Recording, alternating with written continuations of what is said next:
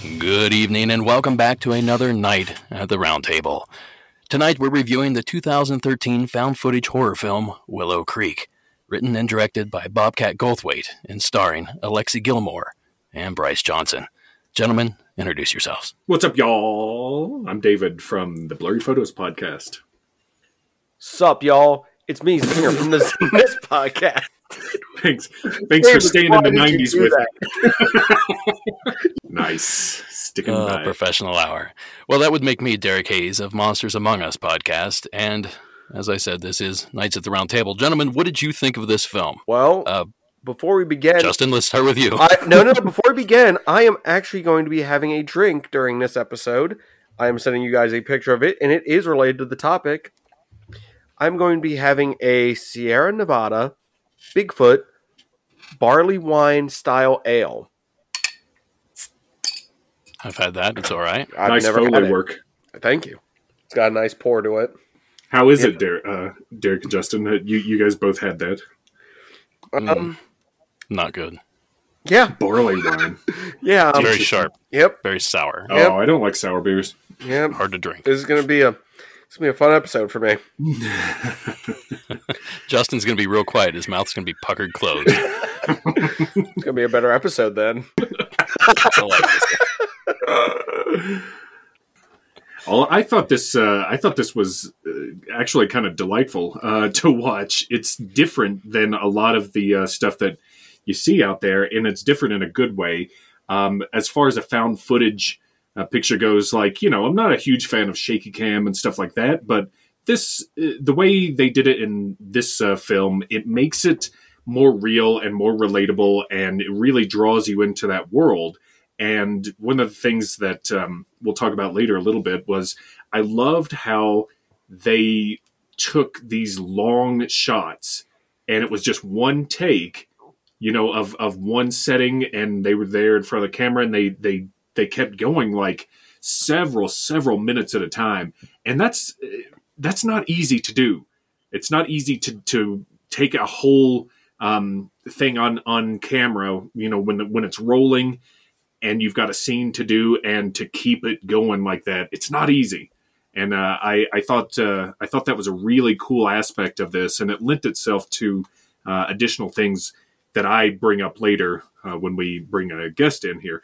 But I thought it was a lot of fun and had a nice build to it, and really put you in that world of hunting for Bigfoot, out there going from happy-go-lucky to happy-go-sad. Real quick. Happy-go smashy face. Yeah. Justin, what did you think? So you shot us this idea for this particular movie, and it's one when I saw the not the trailer, but the poster for it, I was like, this looks very familiar. Like, I swear I've seen this image before. So watched the movie and was very impressed, and was kind of like, how have I not seen this sooner? That's the thing that got me. I was like, how is this something I have not been able to see? Because it is right up the alley of, great paranormal, found footage stuff, much like our previous episode, Troll Hunter. We're actually on a good streak here, guys, so I can't wait to see what David does to fumble this fantastic drive we're making right now. Well, I'll tell you what, the other suggestions after you watch this, they had some prime choices, I can tell you that. Oh, boy. But no, I thought this was great. The of course, found footage works very well for this, and it's something to where it's done in a way that is done right, per se. It's not something like, I'm just going to use this as an example, Cloverfield, where I feel like I'm getting motion sickness every 5 seconds from someone not being able to hold a camera properly. Yeah. So this is better. Yes, it does have some moments where there's shaky cam because stuff happens, but no, I thought it was great, and I kind of like, as is said later on, you can sort of almost lead to your own conclusions with some of this stuff, which I find interesting. I'm going to take another drink of this ale. Barley wine. That's a brave choice. I really enjoyed this movie. I watched it right when it came out. I heard about it being released and was pretty excited to lay eyes on it. And this is probably my third time watching it, I would imagine. And it holds up decently. It's much better the first time, which most films are, but especially found footage films. And I should point that out, that not only is this a Bigfoot film, but it's a found footage film. So the cast and crew are up against two humongous hurdles. It's difficult to make a good found footage film anymore. And it's near impossible to make a good Bigfoot film, apparently, because no one else has seemed to be able to do it. So, they already had the 8 ball behind them, but I was pretty pleased with the execution here. It holds up as far as like the Bigfoot world is concerned, or the legend of the creature. I think they stick pretty well with that. They don't really go on any crazy excursions with the story. It was good stuff. Maybe we should do a synopsis before we go any further. Is that Yes. Yeah. Okay, so essentially what we have here is, like we said, it's a found footage, and there's two characters, Jim and Kelly, boyfriend, girlfriend, driving up from who knows where to Willow Creek near Six Rivers National Park in California, Northern California. And they're shooting a documentary about finding Bigfoot. It's just the two of them. They're using a handheld camera. They're visiting the town of Willow Creek. And eventually they make a pilgrimage to the filming site of the Patterson-Gimlin film. Unfortunately, due to some hairy circumstances, they don't make it. So, I mean, that's essentially the story. A lot of it is visuals. A lot of it is audio, like suspense, building suspense sort of thing. So it's not your typical narrative film where there's a big, long story drawn out. There's a lot of backstory, especially for a film like this, but it's not your typical drama. Let's put it that way. It gets you right into the action. Actually, it doesn't, does it? I shouldn't say that. It's got a good build. It builds to the action, yeah. Well, it gets you to the action of knowing that this is like a guy. It would be like one of us going out and trying to shoot an amateur documentary, or just like, let's go legend tripping or something, and then film it and, kind of host it as we go along.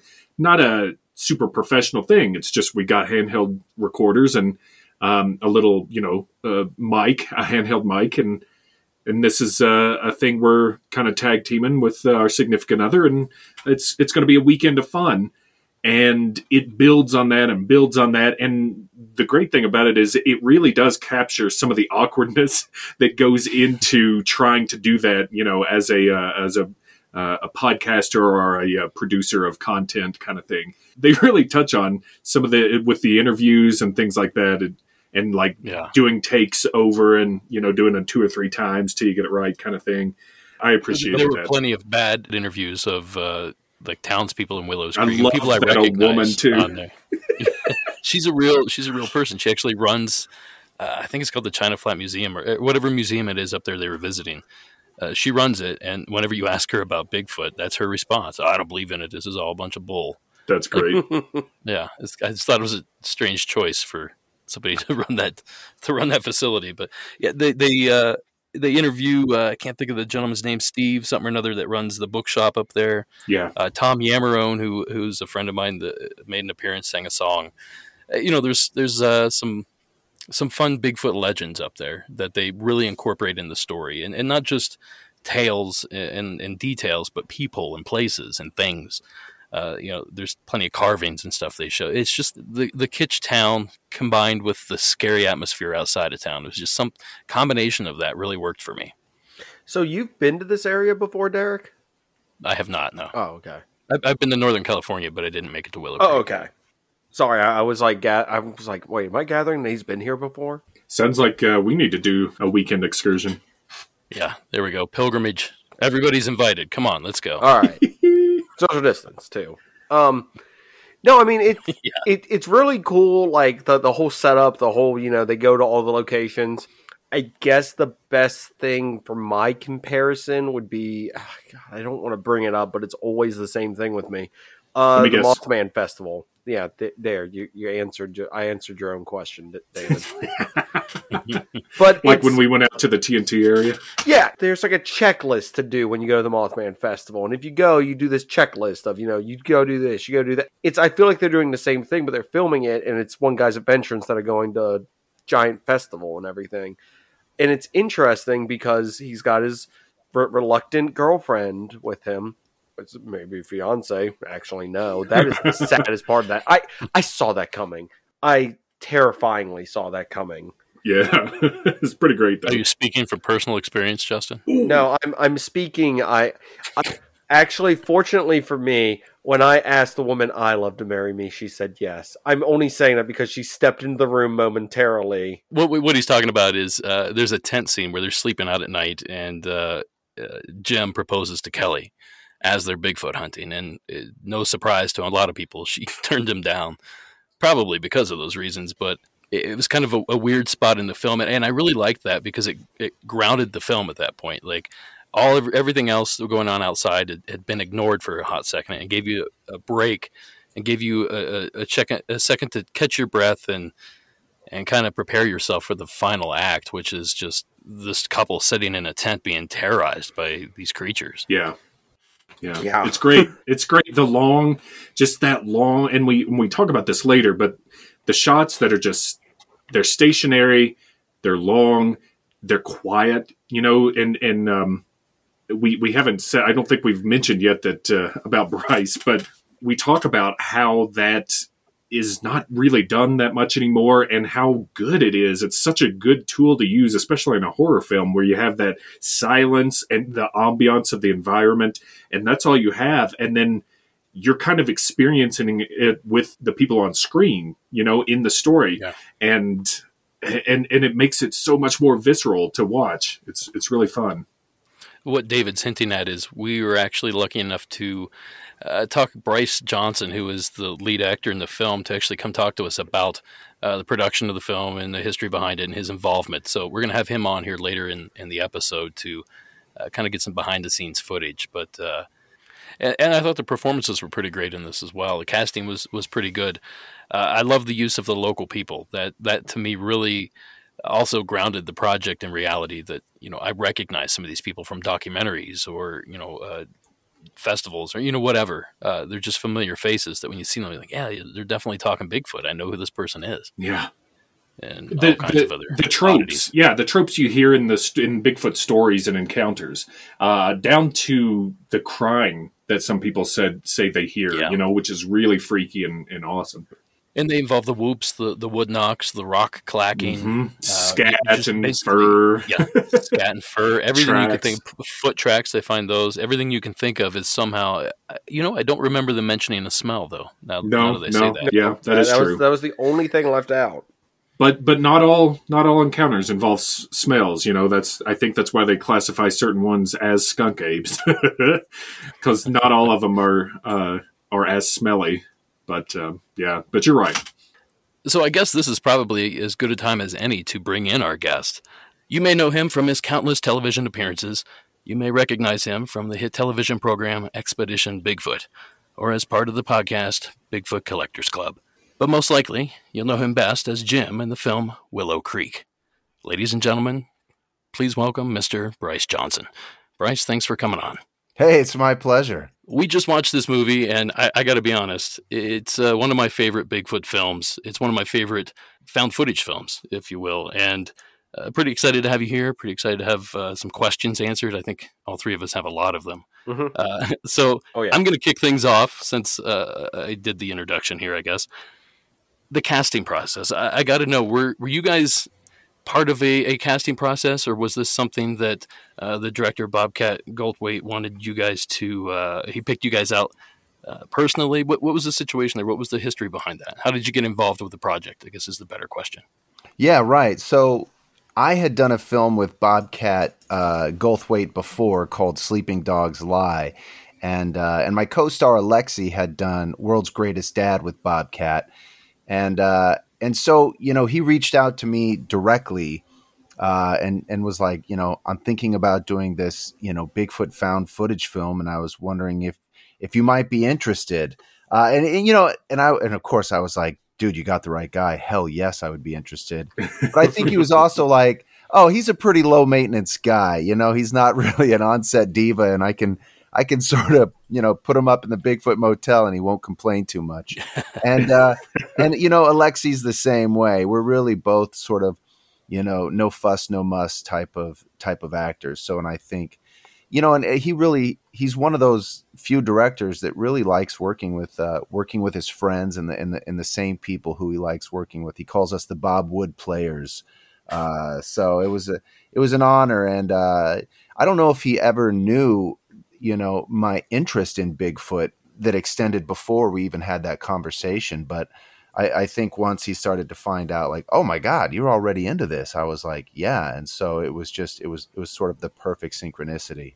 So this wasn't your parlay into the cryptozoology or the paranormal. You were already interested in this subject before you took the film on. Yeah, I've been interested in the subject of Bigfoot and UFOs and aliens ever since I was a little kid. I mean, when that bookmobile rolled around my elementary school, I went right to the cryptid, the strange section, and with Daniel Cohen books. Yeah, all that stuff really set my imagination rolling. And I think it was maybe I was watching a rerun of In Search of with Leonard Nimoy when I saw the Patterson Gimlin footage, and that really sort of sparked my imagination. Awesome. Because I had a bookmobile back when I was young too. I don't know. You said bookmobile, and I had all these memories come flooding back, and I'm like, oh yes, it's so good. Yeah, they don't really. I don't know if they really use them anymore. Yeah, I mean, most schools have libraries and stuff, but and ours had like a smaller little library as well. But I always enjoyed when the bookmobile had all the best paranormal books, and then you could do requests, right? They'd go back to the main library, and the next time they rolled through, if you had any requests, they would bring those books. And so I was always requesting more books on Bigfoot and UFOs and all that stuff. What was your gateway phenomena or creature, what have you? Man, that's a good question. I would have to say it was the idea of Bigfoot that seemed like the most real to me at the time. And so, I had some strange experience when I was like 5 or 6. I saw some red devilish type character in my bedroom window when I was young with these peering yellow eyes. So I feel like it might be story time, Bryce. Yeah. Where did this take place? So this took place in Colorado, and I talk about it on the very first episode of our podcast, Bigfoot Collectors Club. But I'll do the short version of for you guys here. And we had basically just moved into a new house, and we were on a cul-de-sac, and I remember a couple neighborhood kids came by, and we were playing in my driveway. My mom was gardening out in the front, and what this older kid brought over what looked like sort of like a game board, half something, and he was like, "Tonight we're gonna summon the devil," and I was like, "Oh shit!" And my mom overheard it, and she was like, "You kids, get the hell off my driveway," And looking back, I think it was some type of some homemade Ouija board or something like that, But anyway. So this sounds so 80s. I don't know when this actually took place, but it sounds it was right in the 80s. There's no doubt about it. Yeah, right in the middle. I was born in 1977, so this must have been This White Snake is playing in the background. For sure, huge hairspray hair. I get it. Yeah, got the pegs on my bicycle, and of course, yeah. Yeah, so that everybody left. She kicked everybody out, and I remember the older kid being like, "Don't worry, he's still coming tonight." Speaking of like the devil, and I was like, "Oh shit," Don't want your experience to be totally ruined. Yeah, so that night, in the middle of the night, I remember just waking up out of the blue and out my bedroom window. I was on a bunk bed. My older brother was in the top bunk, but I was looking out the window, and this sort of red, blurry creature comes profile right into frame, and then just stops in the middle and slowly peers into my soul with these like glowing yellow eyes. And I just remember just being like, I couldn't move. I was completely in shock. And it just stared at me for what seemed like forever. It turned its head and then just walked off. Now, I'm totally willing to give that this might have been that older kid in some sort of mask or something, but the way I remember it, this thing was like glowing, and it had some sort of ethereal type of existence. It just felt supernatural, and especially those eyes. But that just sent me down on a path of like, what are ghosts? What is all this shit, that's probably the right answer. I think ghosts might have been my gateway into the strange, because they always had more books on ghosts, it seemed, than anything else, And it was more part of the zeitgeist or popular culture even then. They Yeah. seem to be the more popular monster out there. Yeah, for sure. I gotta throw this out there. That is like, to this day, still one of the things I fear the most is just like rolling over in bed and like glancing out the window and seeing anything there would just terrify me to my core. And it's something that got me if I saw that as a kid, I would have been done. I would have I would have flown out of that room in a heartbeat screaming. Sounds like, Bryce, you established dominance by just staring him down. Well, I knew to do that, right? I knew to just stare this sucker down. Step 2 was just to defecate right there to make him know that was your home. I see you knew about step 2. I didn't even tell you that, and that's exactly what I did. It terrorized me, but it sent me down this journey that I feel like I've been on ever since. So it really helped sort of, shape what my life would be. I mean, especially with this interest. And so in a strange way, I'm kind of grateful for that experience. So then you circle back 30 some years later, and here you are, the star of one of the best found footage Bigfoot films, if not the best, to come out, I'd say, since the Patterson-Gimlin film itself. That's got to be a pretty big moment for you. It's pretty exciting to be part of that, or was it just like another film? Or what were your thoughts going into it? No, not at all. Well, first and foremost, I'm so proud of that film, and I'm so glad that it stands out and as a great Bigfoot film, because I've seen a lot of the Bigfoot films, and there's a lot of shitty Bigfoot films out there. There's a few really great ones, Legend of Boggy and a few other ones. But so looking back, I'm just so pleased as punch that people dig this film. And, it all really goes to Bobcat, because I think he, as a kid, he always loved the Patterson-Gimlin footage too. And so I'm really playing him in that movie. And and so, look, I can't give Bobcat enough credit, because I think that guy is just such a, I hate the word genius, but I just think he was taking a chance making a found footage film. He had never done one before. And I think his impetus was always like, I like this genre, but I hate how there's all these edits. And it feels like, if someone picked up this camera that someone, found a found footage film, and they just hit play, that's what he wanted to. He's like, that's what I want to create. Instead of like all these cuts and edits, it's like, who picked up this camcorder and then went back and edited it and released it? He's like, it never made sense to me. Son of a bitch, that's who did that. Right, exactly. So that's one of the things I really loved about this was the super long shots. Just one single shot, and it's so long. And I had to.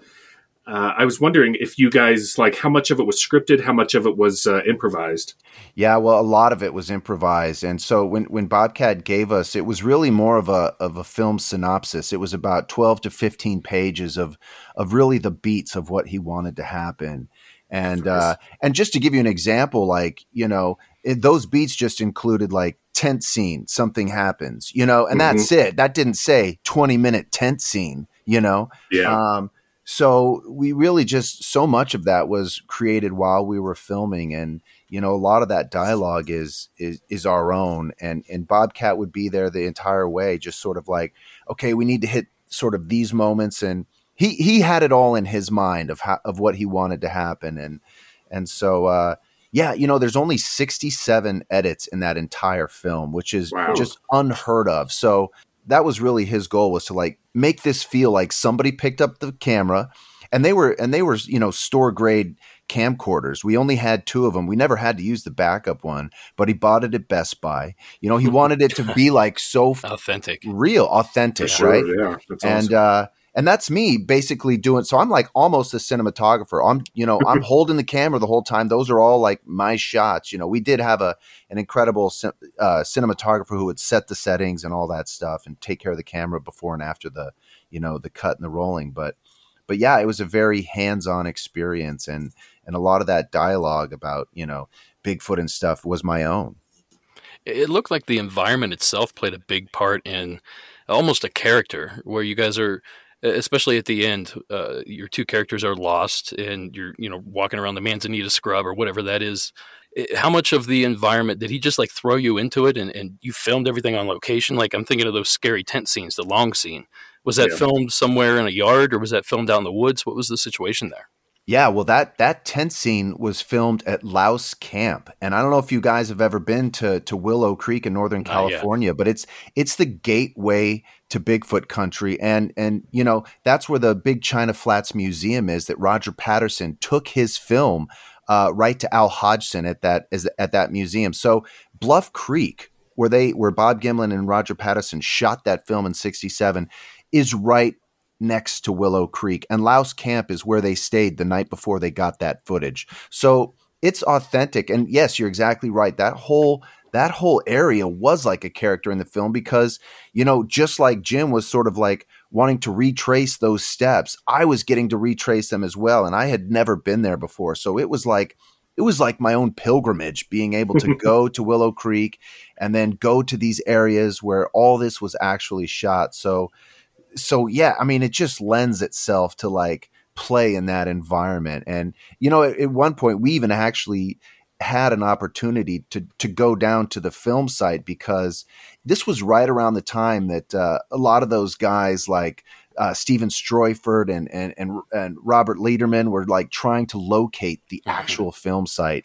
And Robert Lederman sort of, he was a guide on some of the locations for that film. He's like, I could take you down there, to the actual film site. And, we never ended up going because we didn't need to get down there. And it wasn't easy going there anyway. And we got everything. It's pretty remote back in there, right? To get to that actual film site. It's very remote. And we would have had to leave the cars behind and stuff like that. So it didn't work for us to actually film at the film site, but we were right there in Louse Camp is where we did the tent scene. And man, that's as close as you can get. Did you have any idea what they were going to do, or were they just like, get in this tent and we're going to make some sounds and beat on it? Yeah, no. So I remember Bobcat sat us down before and he was just like, I want to attempt a really long tent scene. And, you got to give the guy credit because it's almost a third of the film in a strange way. And he was just like, I want to like create this tension. And it's what I love about that scene is first of all, we've all, by the time we get there, the audience feels like they know these characters well enough, and we took the time to establish who these people are and the audience can, sort of relate to them and begin to like them. And then in that tent scene, it's just, what's so great is it establishes silence, right? And it's just like, it's such a missing part in so many great horror films. It's just like, and as an audience member, you and your own mind are filling in all the elements of what's taking place outside the tent, So, and it's just the old sitting, Jaws effect. Yes, where you absolutely. don't show the shark and let the people's imagination fill in the blanks. That's exactly right. So we had, me and Alexi were in that tent and we really had no idea how long it would be, what they were going to do outside the tent. We didn't know what kind of ruckus they were going to be making, but they really set the tone for us. And, they had, Bobcat was making calls and, beating the trees and then throwing rocks at our tent, like he could have totally whacked us in the head. We had no idea, but we only did 3 takes of that tent scene, and that took all night. And then it was the first one. It was funny. I got really sort of emotional, and he's like, bring it back a little bit. I'm like, no, man, I'm fucking scared, man. He's like, okay, yeah. How much of that emotion was you, and how much of it was your character? Oh, it was so real, right? It was so. I've done acting before, and this was so easy to get into it just because I don't know. It was just like, it was like the perfect acting exercise. And then the second take is the one we ended up using. And by the end of the third take, we were beat and we all just, conked out right there at Louse Camp at like 3 a.m. And it was amazing. It looked like it was emotionally draining to be part of that scene, honestly. It was, because you're intently listening and you're like, and it's really great. Those reactions are real because we didn't know what was coming or, what to expect. So yeah, a lot of people really reach out to me and they're like, I love that tent scene. And I'm like, me too. I love that tent scene as well. And so, I think Bobcat took a big risk with that. It took a big chance and I think it paid off, Yeah, for sure. So I want to throw something out there because this caught me off guard when we were, of course, given this movie to watch by Derek, and I was sitting there, going on IMDb, looking up stuff, and I noticed the director was Bobcat. And I'm like, you mean like the comedian? So that kind of took me on. I've never connected that, but after looking up stuff, he seems to be very into this, much like Dan Aykroyd's into like UFOs and stuff. So that's just something that completely hit me from left field. But you're saying, Bryce, that he's like super into this and like does a ton of stuff with it. So do you know what got him into this, or is it just something that he's just enjoyed all of his life, much like all of us here? Yeah, no. So the thing that got him into it was the In Search Of episode with Leonard Nimoy, and he saw that and he was pretty much hooked, and yeah, I think a lot of people who don't know Bobcat as a filmmaker think of his, his hugely successful career in the 80s, but he really wanted to make a mark of his own in film and stuff. And his first directorial debut was, he wrote and directed Shakes the Clown, which I don't know if you guys seen, but what an entry into the into the film world. It's about an alcoholic, psychotic clown. It's great, but right up my alley. Yeah, no, totally. Redundant. And then I did.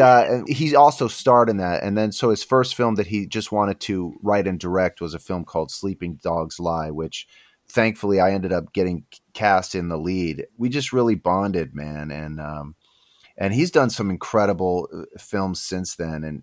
And he's just, he plays by his own rules, right? So he writes what he wants, and they're always outside the box projects. He doesn't have some network giving him notes. And so he's very, artistic in that sense. And I got to give the guy a lot of credit because his films are just, they're so odd. They're so strange. And those are two words that I just love, Yeah, I got to be honest. I loved Bobcat growing up.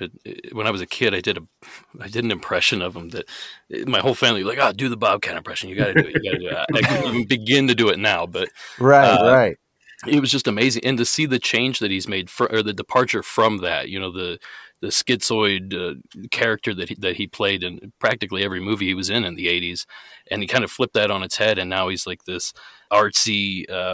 Outside the box kind of. I love the journey that he's taken, as the millennials like to say.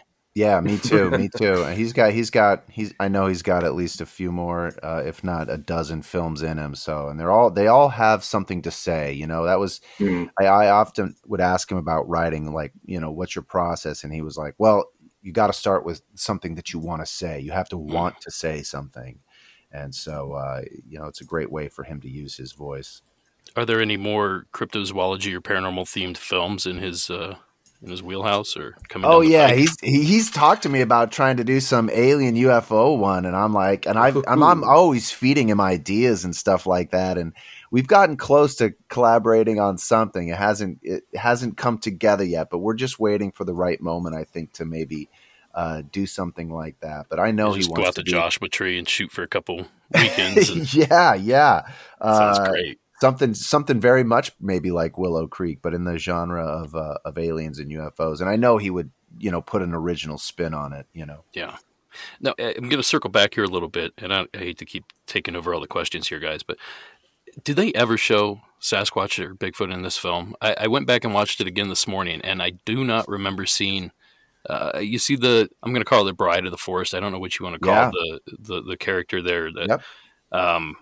We'll talk about her in a minute, but do they actually show Bigfoot anywhere? And if not, did they have a suit at any point that they just didn't end up using? Or no, he always knew that we were never going to show the monster because as soon as you do, at least in his opinion, it kind of ruins everything else, right? So it's like, I agree with him completely. It's like you're going to hang your hat on what the creature looks like as opposed to the film. And where he's like, if I don't show this thing, each individual audience member can just fill in the blanks of what they think this creature looks like and is. So he never set about making up a suit or anything like that. He always knew that he was just, not going to show the monster, and I was like, that's great because as I'm sure you guys have seen a lot of the Bigfoot movies that do, you're like, that's right where they go wrong. They're like, oh, well, you lost me, And they do it in the first 10 minutes too. That's the bad part. Right. Can you think of a perfect example of that we may have discussed on this very show? The man who killed Hitler and then the Bigfoot. Yes.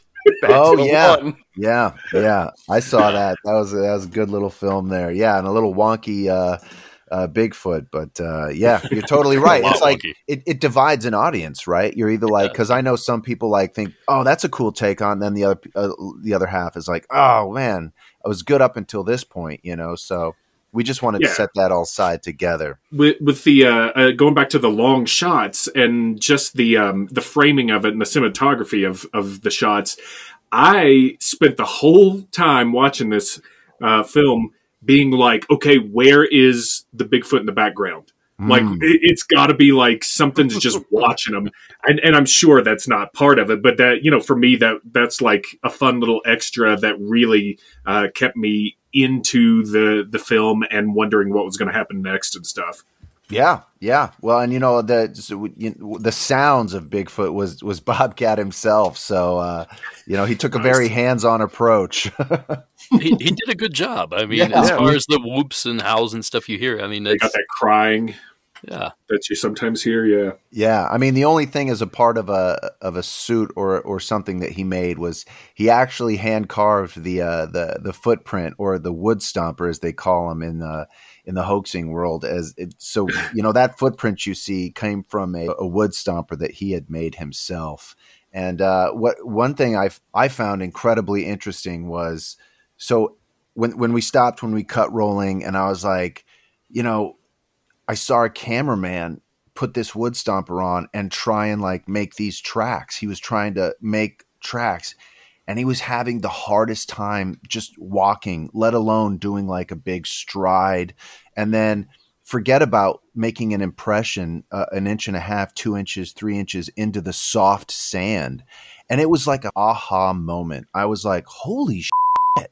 And I just realized like how authentic a lot of those trackways that people like Dr. Jeffrey Meldrum have studied, and guys like Cliff Barrickman. I was like, it was almost like Bigfoot became realer to me even at that point, because I got it, right? Like you can't just go around in one of these wooden feet and create these trackways that have spontaneity in them, that are dug 4 inches, you know, deep into the mud, and have like these 5-foot strides. It's next to impossible, you know? Yeah. So it was really like I was like just blown away by that. And it became a real light bulb moment for me that, man, you know, there's something to this mystery. And I've always believed that there had been, but that was a real like, wow type of moment. People always think that, you know, you just slap those feet on and go take off running and you can fool everyone. But Yeah, not the case. the people that are being fooled, some of them are seasoned trackers, or, you know, outdoorsmen that know the ground, that know the terrain, and they can just take one look at it and say, you know, this isn't a wooden footprint or anything like that. This is something flexible, something biological. Oh yeah, I mean 100%. And you know, you see the guys, I won't list them here, who have said, "Oh yeah, those were my footprints," and they're showing you their wood stompers, and you're like, "Give me a break," you know. Yeah. First of all, that looks so hokey and hacky, and let alone to think that this old man is out there, you know, fooling everyone. I don't think so, you know. Yeah. And the places where they find them too, it's incredible. Yeah, 100%. So I do want to throw this out there, because I mean, watching the movie doesn't answer every question you're probably asking yourself. Right. And I'm given the opportunity to sort of kind of voice my opinion now on this. My thing was, I'm like, well, they don't ever show a Bigfoot, and this whole situation of like the one woman in the woods, the guy being like, you need to turn around, you need to get out of here. I'm like, is there something darker going on where there's not actually a cryptid, and that's what they're trying to hide? Like there's some cult or something back there. But like I said, the movie doesn't give you any evidence of that. So I'm like, I don't know. It was just some own head thing I was thinking at this while I was watching it too. Yeah, well, here's another example of great filmmaking, right? It could be all those or nothing, right? Exactly. You as an audience member are left to fill in the blanks. But, you know, I know, so in Bobcat's mind, there was a creature, there was a Bigfoot, and he did take a bride or a sex slave. And that's what you see in the end, you know, and that's these women that go missing, you know, and in my mind at the end, he kills Jim, and, you know, he takes Alexi's character for his own, you know, this Bigfoot creature. And, you know, the guy that turns us around, it's great, right? It serves as like a red herring, you know, in a sense, like, oh, is this some like, you know, deep woods marijuana operation, or Yeah. Right. you know, that guy could have served multiple functions, right? Like, is he part of this, like, you know, is Bigfoot intelligent enough to like hire heavy, or is this guy just protecting like some marijuana crop, you know, or something more devious, or something more nefarious? Yeah, exactly. Yeah. Now, as far as the Bride of the Forest, I listen to Bigfoot Collectors Club whenever I can, and you know everything. You seem to have your fingers on the pulse of everything paranormal. Do you have accounts that you've heard of this? Like, the concept is familiar to me, but I can't think of a single account where somebody thought this had happened. It was just kind of the David Paulides thing, where it's one of the theories that could explain some of these disappearances. Have you heard anything that kind of hints to that? Well, thank you so much, man, first of all. And yeah, you know, we've talked about this on the podcast, and you know, so there's a great book written by a guy named Joshua Cutchin and Timothy Renner. It's called Where the Footprints End, Bigfoot and High Strangeness.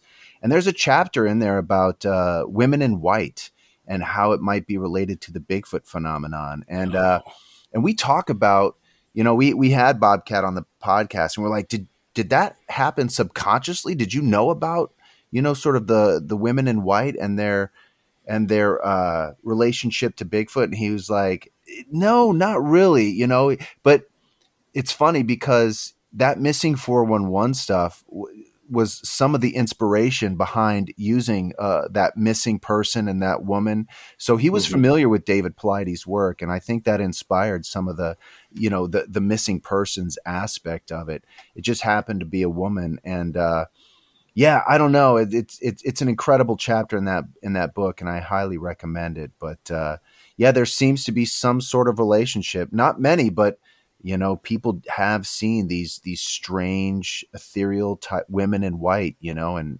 who knows what is going on there. Yeah. I mean, there's the connection with the UFOs and Bigfoot as well that people talk about all the time, where they see the odd lights or the orbs or whatever with the sighting of the creature itself.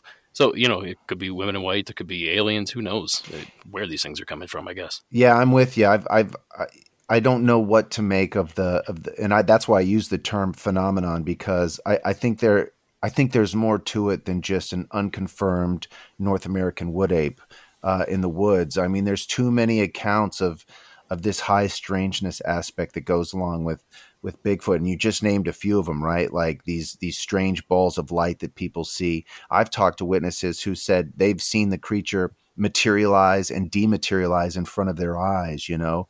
And then you have these cloaking. Yeah, this cloaking phenomenon. It's so strange. And you're right, you know, there are quite a few cases of people seeing these creatures either before or after seeing some sort of anomalous light in the sky, whether it's a craft or just some strange light in the sky. So I don't know. And, you know, I know it kind of bugs a lot of researchers because it doesn't really fit inside their little box. But this is what I love about that subject, right? It's like, if you try and stick anything into a box in the paranormal, whether it be ghosts, cryptids, aliens, UFOs, you're not going to get close to the truth, nowhere near it, you know? Yeah. And it's, for me, it's looking at all these accounts and all these people's experience and finding that one strange detail that might parallel some other detail that you hear about in somebody's out of body experience or somebody's mystical experience or somebody's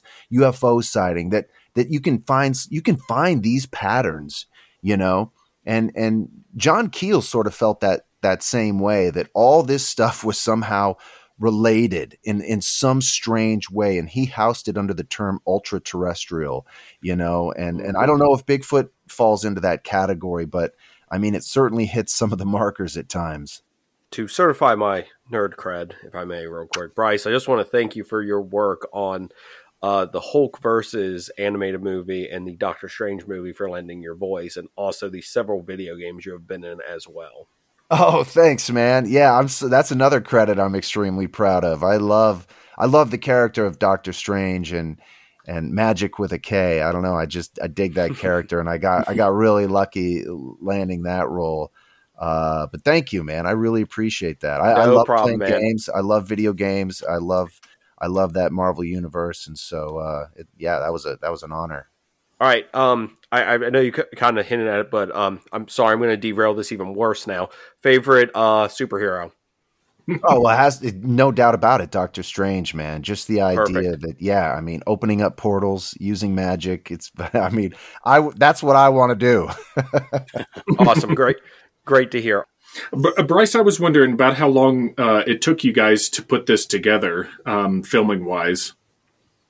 Yeah, great question. So by the time Bobcat knew he had the cast together and stuff, we all road tripped from Los Angeles up to Willow Creek, the Six Rivers National Forest, and we shot everything in about 8 to 9 days, which is unheard of. And our crew was 7 of us, right? It was me, Alexi, Bobcat, our cinematographer, our sound guy, Frank, our producer Amy, and her little brother who served as ukulele man and our PA. Nice. So yeah, man, it's like literally like a handful of people out there, trying to make a film. And if it wasn't for the vision, and it sounds so easy to do, but if it wasn't for Bobcat's vision of what he thought something like this found footage film could be, I don't think it would have came together. And it was so synchronicitous, my love, because, and I'll just add this, like, we're very much those characters, right? Like, I'm very much Jim, right? Like Sure. This believer who thinks there's something to this Bigfoot thing, and my girlfriend who's just like very skeptical about the whole idea, so it lends itself to that sort of truthfulness, because in a strange way, we really didn't have to do too much. Did you improvise the ring? Oh yeah. Oh no. So Bobcat knew that was one of the things, right? He was like, Nice. That was one of the things in the script. This guy's going to propose and she's going to turn him down. Because it makes it more endearing, it really levels it off. Totally. Yeah, I love that too, right? Because how many times, I mean, I don't know. That just added such a dimension to the character. She's like, maybe if this guy wasn't hunting Bigfoots, she would have said yes, right? It was like the one sort of caveat that she's like, I can't do it now. Yeah, but you're right. Like, I think having a vision and going into that with a plan, you got to know, because you can't just throw everybody in the forest and be like, improvise getting a Bigfoot attack. Like it's gonna kind of devolve into chaos. So yeah, it's good to hear it, and nice that Bobcat has that vision and stuff and can really put that together. I don't think it's an easy thing to do. No. Yeah, well, thank you. And like I said, and I'll say it again, like being a Bigfoot fan and stuff like that, it just kind of tickles me that I have this film that I think holds up, and I'd like to think in the in the canon of Bigfoot movies, it stands out at least as one of the better ones, and so I'm extremely pleased by that. Absolutely. Well, I'm definitely a big fan, and we really appreciate you taking the time to come on and talk to us. But before you go, I do have a quick question about: did you experience anything up there while you were up there for 8 or 9 days? You were tromping through the woods. Did you guys see anything strange? Did you pass a footprint, some sort of stick structure, anything that would suggest that maybe that thing's up there? Yeah, that's a great question, and I've told this story before, but so there's one point where we're driving down this very steep road, and it's where Alexi and my character enter the wilderness. We leave the car behind, and we start making our way down to the supposed film site. And it was at that time that we were filming that I felt like something was watching us, and all the woods got really quiet, really, really quiet, and this sense of dread sort of washed over me.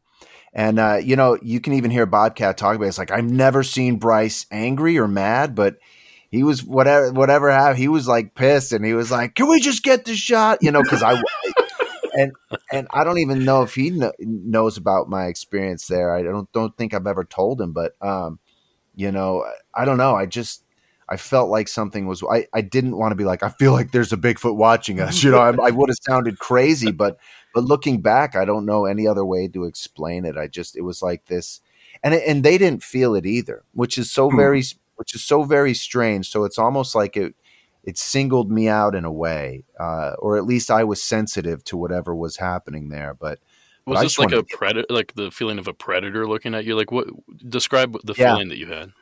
Yeah, well, that's exactly what it is, right? You just it's there's a crispness that goes in the air, and you just feel like something's wrong.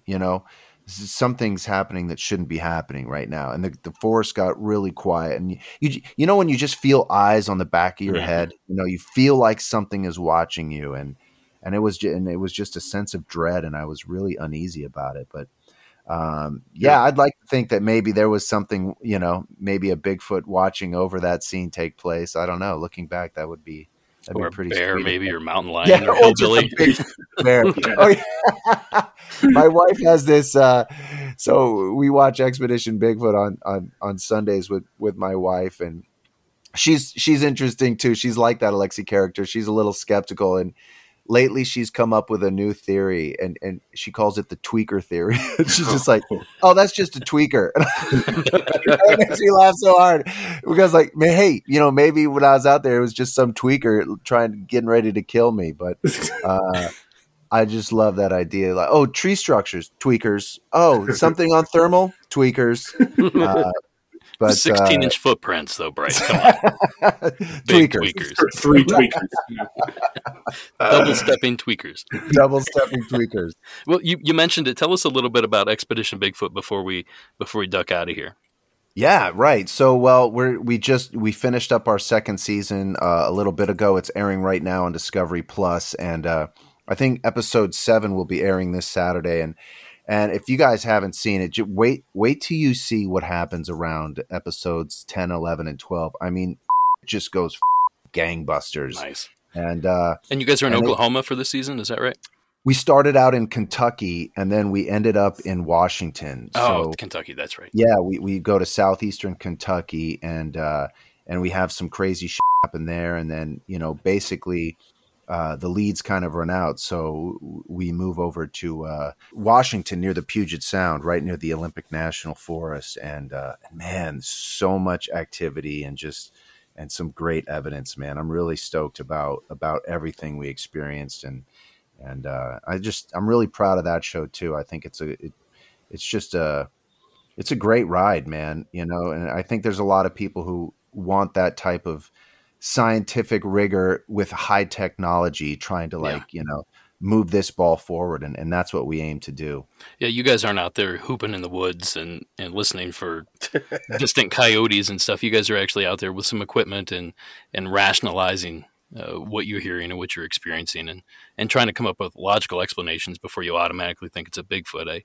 I haven't watched the entire series yet. I'm a busy man, but I've checked out several episodes, and I'm a big fan of the show. So I highly recommend everybody check it out as well. And you said you had a podcast too, correct? Yeah, yes. So me and my great friend Michael McMillan, he's an actor as well, and our super producer Riley Bray, we've been doing a podcast called Bigfoot Collectors Club, and it's just we interview incredible guests about their personal paranormal history, and then we go into a story of high strangeness.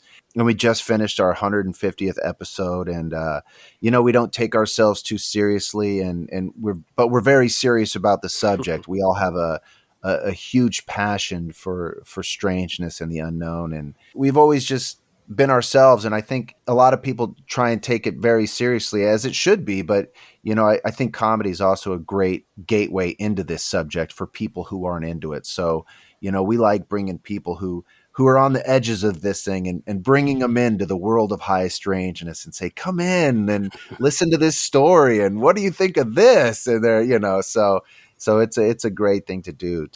I love that show, and yeah, check it out.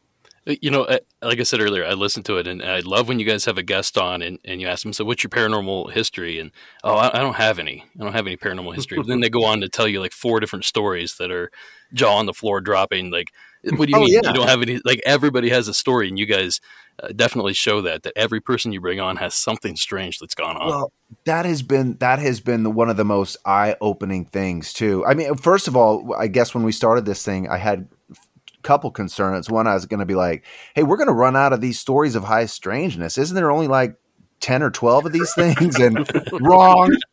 Wrong. I mean, we could go on forever. There's so many incredible encounters, abduction experiences, Bigfoot encounter. I mean, the list goes on and on and on. And then my second thing was like, what if these guests don't have any personal paranormal history? What if they just don't believe or they've never been affected by it? Again, wrong. I would say like 90 to 95% of our guests, just like you mentioned, if they haven't had a paranormal experience personally, they know someone close to them who has. So this thing is like cancer, right? It affects everybody in a strange way. And I'm fascinated by that because we're all in this big mystery together, right? Nobody is outside of this paranormal mystery. Even those materialist reductionists who like to think, no, I'm just science-based atheist, none of that's all bullshit. Like, it's touching those people too. They just may not like to admit it as much, but or in a different way. Yeah, or in a different way, exactly. But this strangeness, this paranormal world, man, it affects all of our reality, and I'm fascinated by it. I can't get enough of the stuff.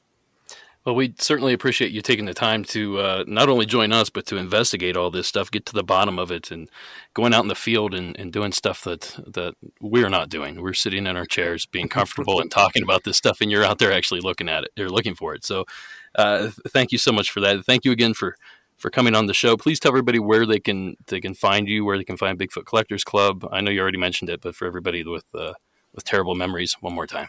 Yeah, well, thank you for that. And, I'm a big fan of what you guys are doing too. So I love your guys' work. And I think I love this paranormal community. I think, it's just, it's a really great group of people and I want to bring more people into it. But yeah, you can find me. I'm all over social media. I'm mostly on Instagram at Mr. Bryce Johnson. I'm on Twitter.